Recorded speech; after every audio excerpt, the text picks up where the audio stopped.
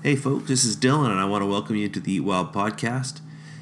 This podcast is about learning to hunt, it's about conservation and mentorship and adventures. And over the course of next little while here, I hope to bring forward a bunch of interesting guests and tell some stories and hopefully take you on a few adventures. So check it out.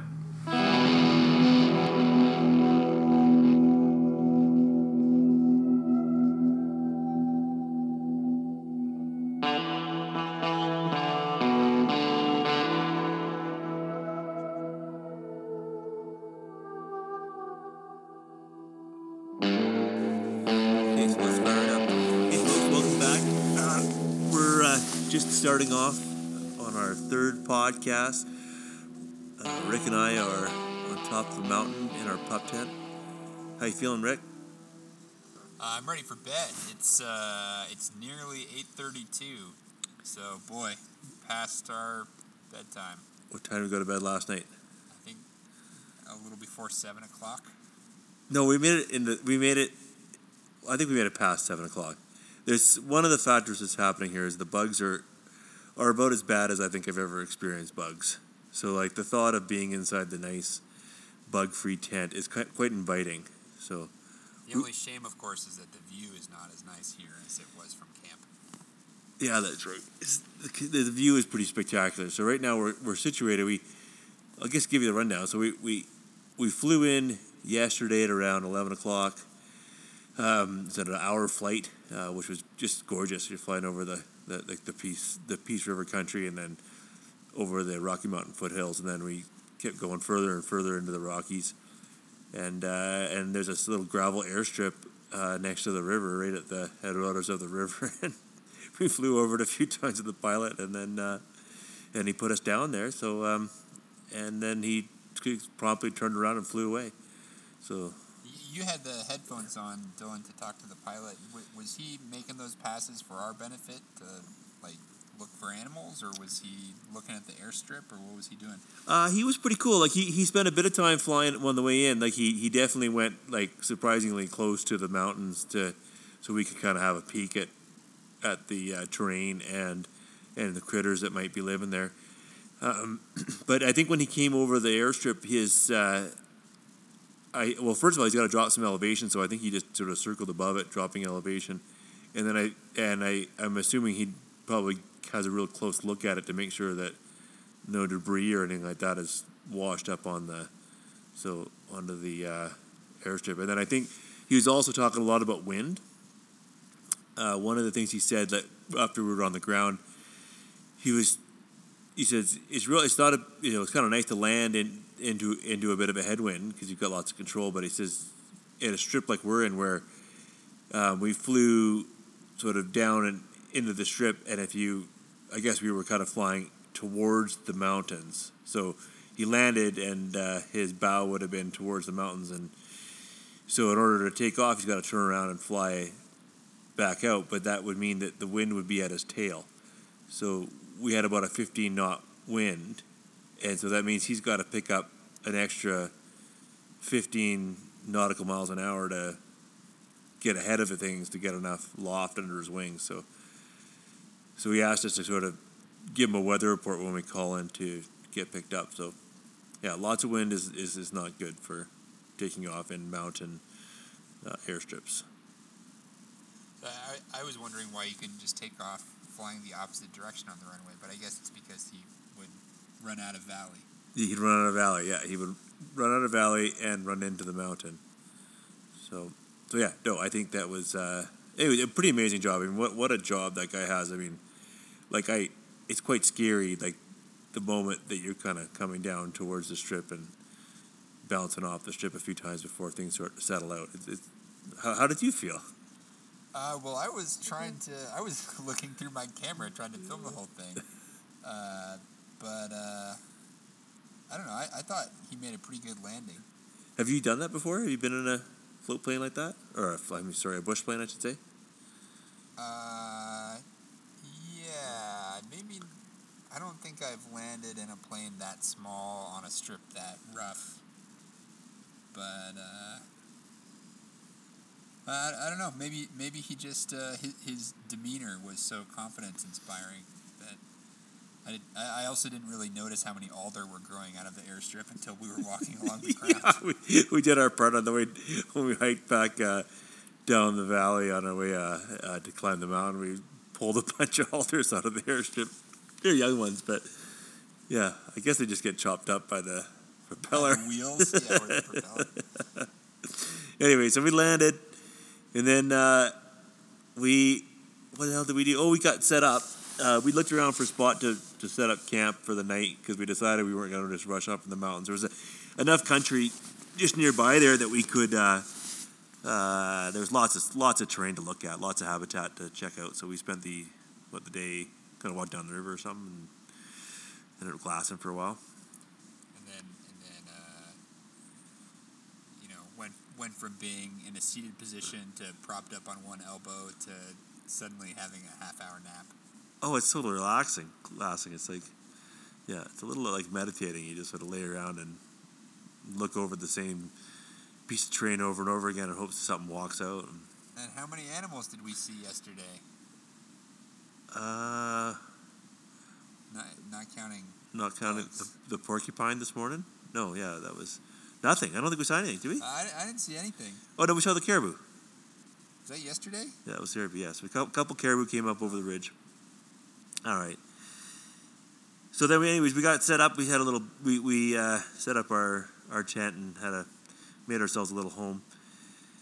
And we also sort of sorted out our cache because we did bring a couple of beers and we brought a bottle of finest Tennessee whiskey you can get, and some extra food and stuff because there's a real good chance. Like the reality is that this pilot, like if the winds were any stronger, he may not have been able to take off or come in and land.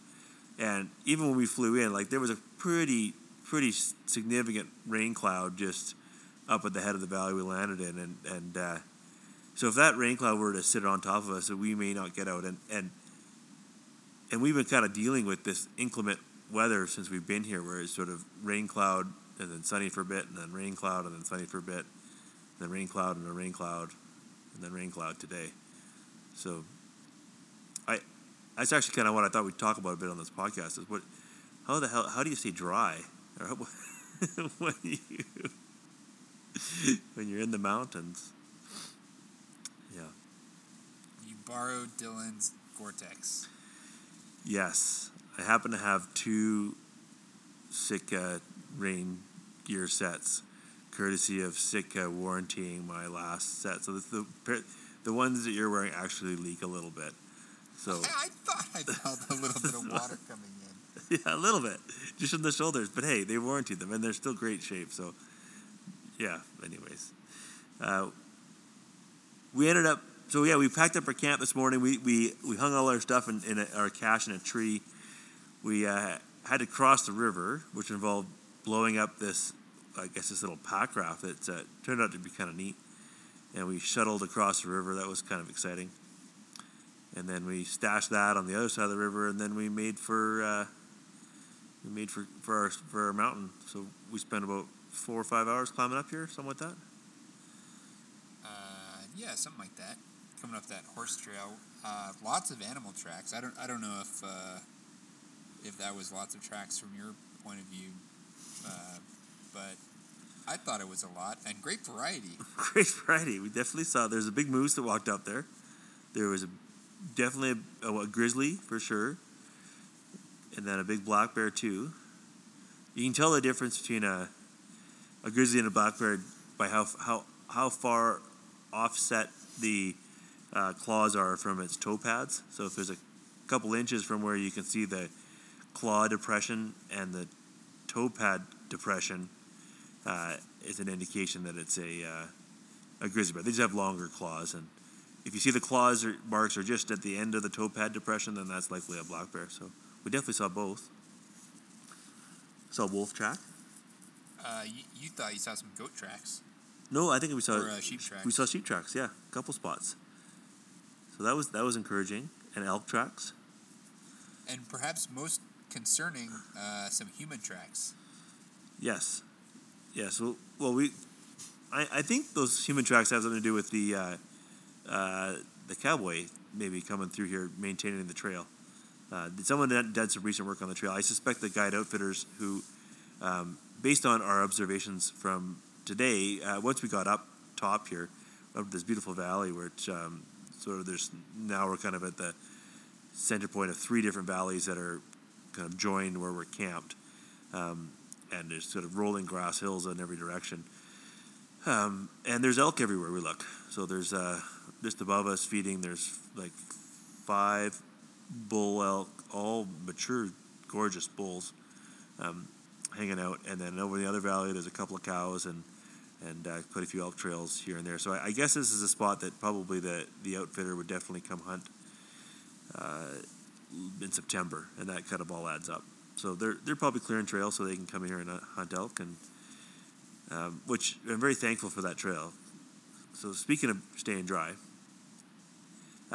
yesterday we got rained on a fair bit. But we did take precautions to set up a tarp as soon as it started to rain, and we hunkered under our tarp so that we could stay dry. And then if you leave the tarp, you gotta put your rain gear on, because the challenge of being up here is that once you're wet, like you may not be able to get dry if it keeps raining. If the sun comes out and the wind picks up, you can dry out in a few minutes. It's fantastic, but in years past when we've done this, that hasn't happened for days on end. So once you get wet, you're screwed.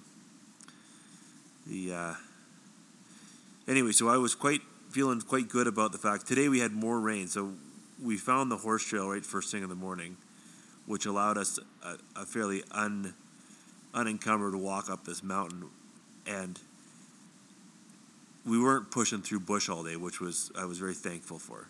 So without the horse trail, you would just have to go cross country to your destination, and that would require, for the most part, pushing through a bunch of evergreen forest on the way at the bottom, and then eventually transitioning to slide alder or willow as you work your way up the mountain, and then eventually to some heather or whatever else is up here.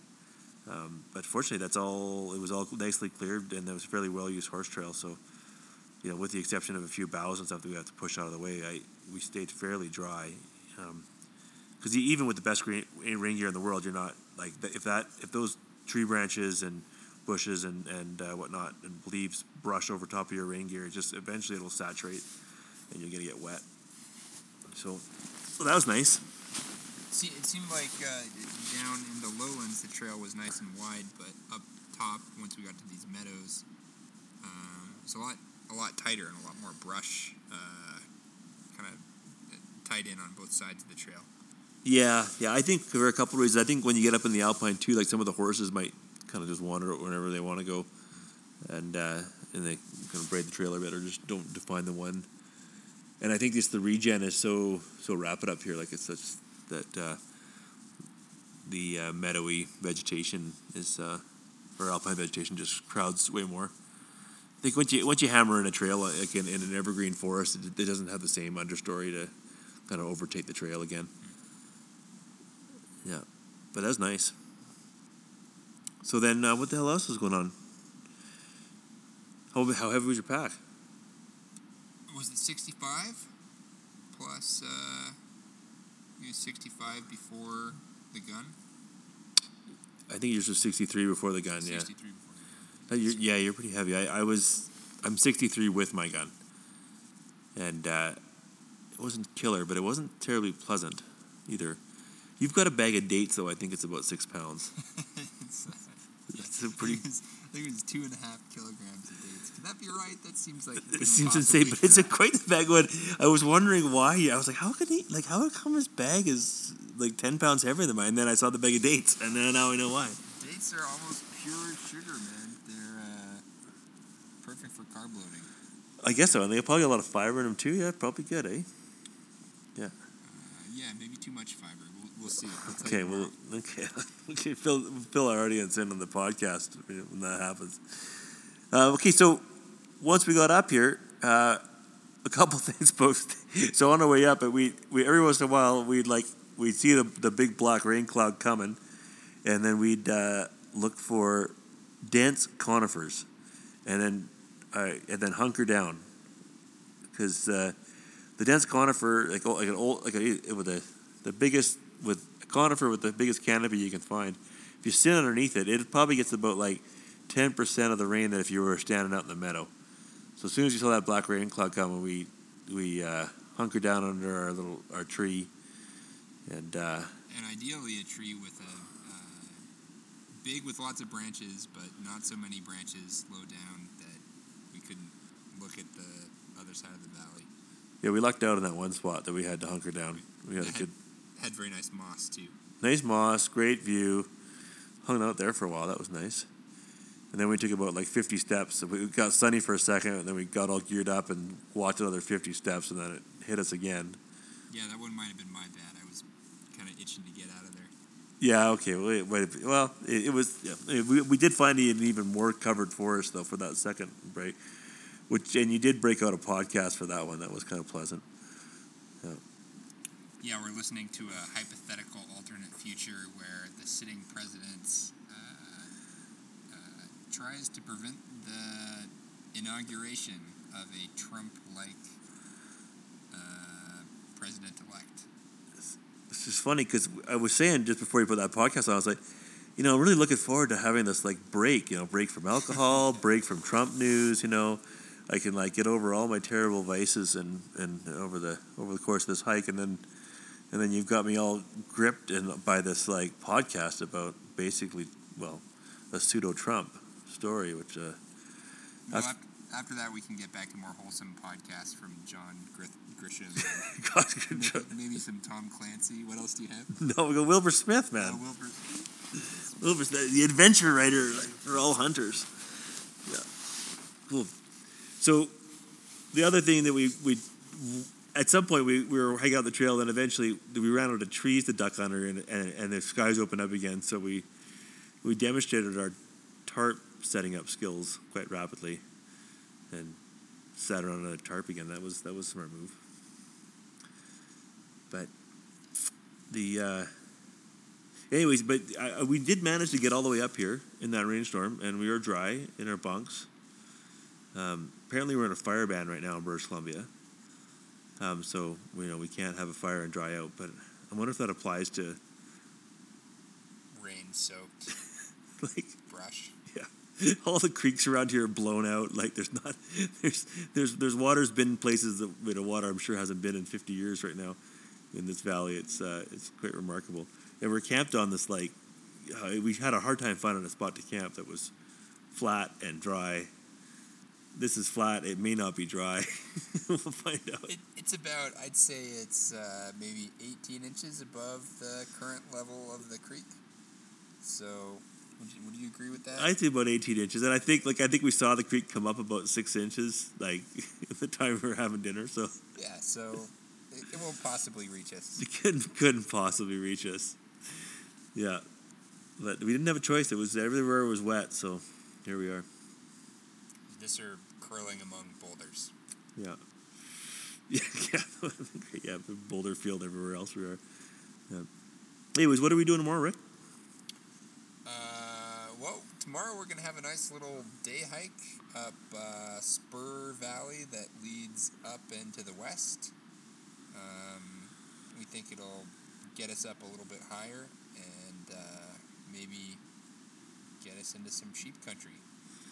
Yeah, so we're looking around here. We've seen lots of elk, like I was saying. There's elk kind of everywhere around here, so I think we've got to get a little higher. But mind you, as we were just going to bed here, 2 goats just actually poked their head over the ridge right above camp and were staring down at us and feeding.